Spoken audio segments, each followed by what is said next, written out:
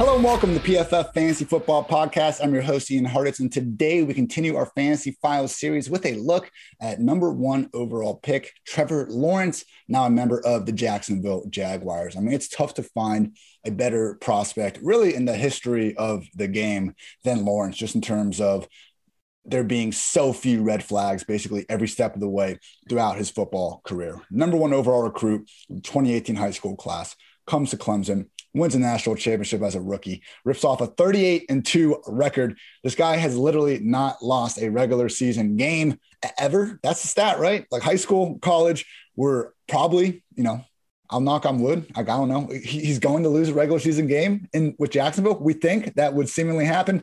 Hasn't happened to this point. Absolutely incredible. Jaguars obviously made him number one overall pick, just like any other team would have in this position. And now here we are, Lawrence, with, again, more buzz than just about any quarterback we can remember ahead of the 2021 season. So it makes sense. And this is from our PFF 2021 NFL Draft Guide, courtesy of the always great Mike Renner. The hype is all warranted. It's a special quarterback class, but there's still a clear gap between Lawrence and everyone else. He's the only quarterback in the PFF college era to grade over 90 overall as a true freshman, and he's repeated that feat in both years since. This year, despite having what was easily the worst offensive line and group of receivers he's ever had, Lawrence still put up a career-high 91.2 overall grade and showed continued growth. Most notably, his accuracy saw a considerable uptick. He's not a perfect prospect, but he's as NFL ready as it gets. As someone that saw Lawrence rip the heart out of my Buckeyes in 2019, even getting revenge in this past playoff game did not take away just from seeing Lawrence as, again, the god of the QBs in this class. I mean, what he was able to do, even with all those Buckeye defenders in his face, in one of his quote unquote relatively worst hours, the guy was still absolutely fantastic. And it's because he can put the ball to any spot on the field, and he's fast enough to really force defenses to defend every square inch. And I get it. He doesn't have, Josh Allen's rocket launcher for a right arm. He also doesn't have, even Justin Fields type of speed to kind of force defenses to worry about him in the run game. But, wherever you want, overall passing grade, 90.3, intermediate grade, 90.2, deep ball, 97.7, no pressure grade, 92.6, whatever stat you want to pull out from his college football career, Trevor Lawrence was elite in it. And with that in mind, people, I was really high on Lawrence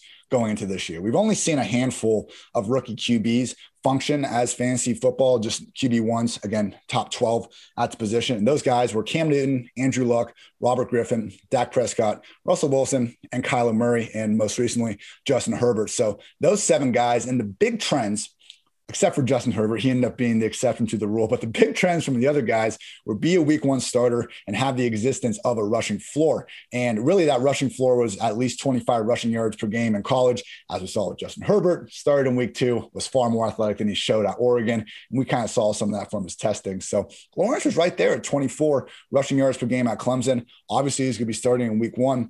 Why am I souring on Lawrence after kind of actually having him as that borderline QB1 before the draft? It's because what in the hell is Urban Meyer doing?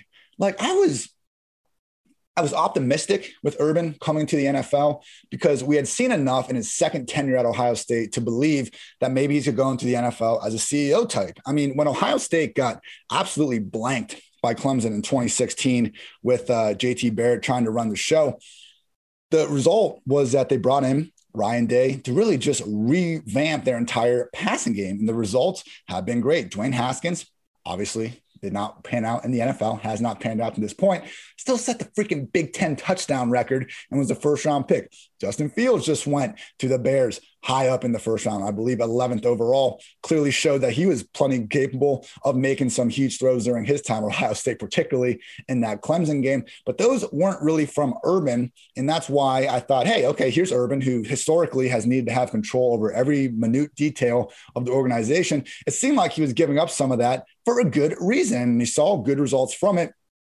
Now, I'm not so sure that's going to be the case. And it's a few different things. So first of all, just starting in the beginning of the offseason, we have Meyer hiring controversial former Iowa strength coach Chris Doyle, who resigned fewer than 48 hours later. That was the first time that we were just like, wait a second, why did you just do that? We move on. We get to free agency. Jacksonville had all the money in the world to spend, whether it was Curtis Samuel, whether it was Will Fuller, like the amount, you could pick any player at almost any offensive position and just fingers crossed, they're going to bring them in and really give Lawrence, a treasure chest of weapons to work with. Not really. We got career special teamer Jamal Agnew coming in, maybe being more involved in offense than he has in the past. 31-year-old wide receiver Marvin Jones. Hey, I get it. He's caught 9 touchdowns in each of the past 2 years. Just realized coming back from injury last year, he did not look like the same player. And I firmly believe he would not have had that same level of success if Stafford literally just didn't have anybody else to throw the ball to after Kenny Golladay got hurt. We got blocking tight end Chris Manhertz and Urban's old buddy, Carlos Hyde. And once he signed Carlos Hyde and said that he's going to be right there at James Robinson, we should have known something was up. And we should have known that Tim Tebow was going to freaking get involved somehow.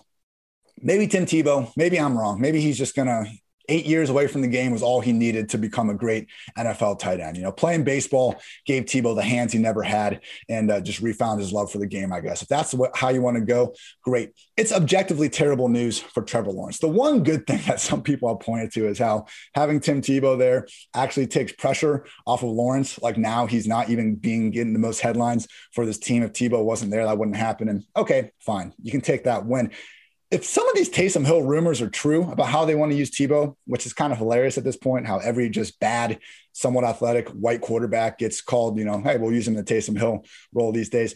If that happens, that's just objectively terrible news for Trevor Lawrence. I don't really think this Jaguars offense is going to make a habit of being inside their opponent's 10-yard line. And if Tebow's coming in every single time they do, that is problematic. So just the fact that this whole experiment's going on to begin with isn't great. And then the Travis Etienne note, and you can criticize the Jaguars for drafting a first-round running back in the salary cap era. I do think it makes sense to devote less resources to running backs when you just have to, again, we only have a certain amount of resources we can use. I wish the NFL didn't have a salary cap and the best running backs could make however much money someone wants to pay them. That's not the reality of the situation. And when Urban Meyer comes out and says, Kadarius Toney was someone they really wanted and they were sad they couldn't get, but now they got Etienne to fill the Percy Harvin and Curtis Samuel role. That's exciting for Etienne. I've come up on him during the process and raise him in the ranks because of that, because he's going to catch a lot of passes. What this really tells me, though, is that Urban Meyer is having far more control over this offense than I think any of us really pictured him doing. I mean, I thought Darrell Bevell was going to be running this offense. I did not think Urban Meyer was going to try to take his offense that, again, he had to restructure severely in his final 2 years coaching college football. Apparently he's going to have far more just overall influence on this offense than we thought, which is not good. Maybe in 2005, but honestly, as much of a spread innovator as Urban Meyer was, Bowling Green to Florida and even early years at Ohio State, things got stale. And I'm not super convinced with all these, bringing back Hyde, bringing back Tebow, directly comping Etienne to, having that Percy role. It seems like Urban is still living in 2011, 2012, and that is not good for projecting these Jaguars. So, hey, if Trevor Lawrence is as good and as generational, quote unquote, as everyone thinks he is, maybe he can overcome this. But we just have far more questions about this situation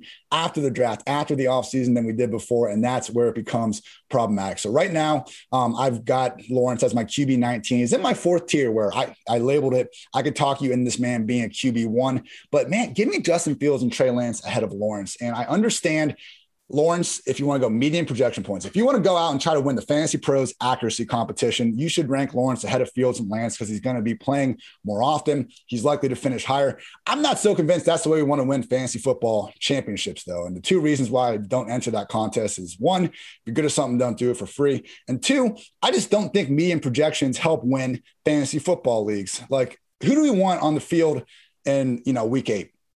Trey Lance, Justin Fields, or Trevor Lawrence? I think the answer is Trey Lance because he runs the ball a ton. Now, would you rather have Lawrence before that because he's going to score more fantasy points?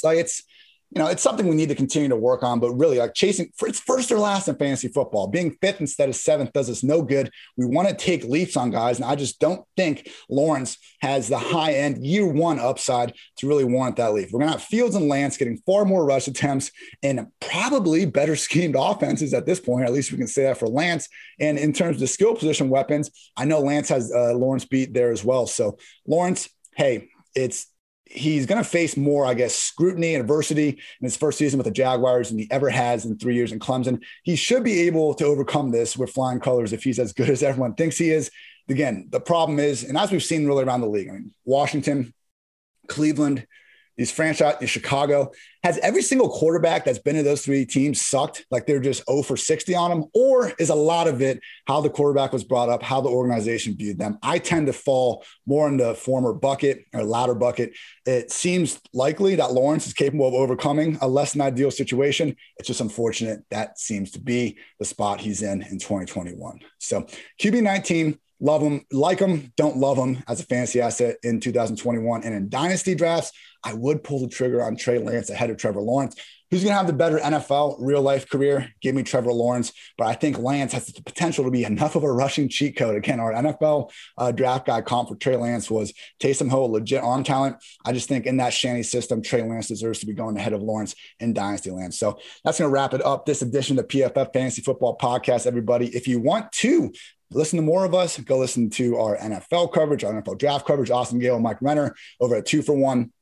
Of course, George and Eric over the PFF Forecast. And we also, people, have a code to Underdog Fantasy. You want to play fantasy football, want to make money, want to play best ball, use promo code PFF and you'll get $10 and a free PFF Edge annual subscription. So make sure you check that out. Thank you again for tuning in to PFF Fantasy Football Podcast. And until next time, take care, everybody.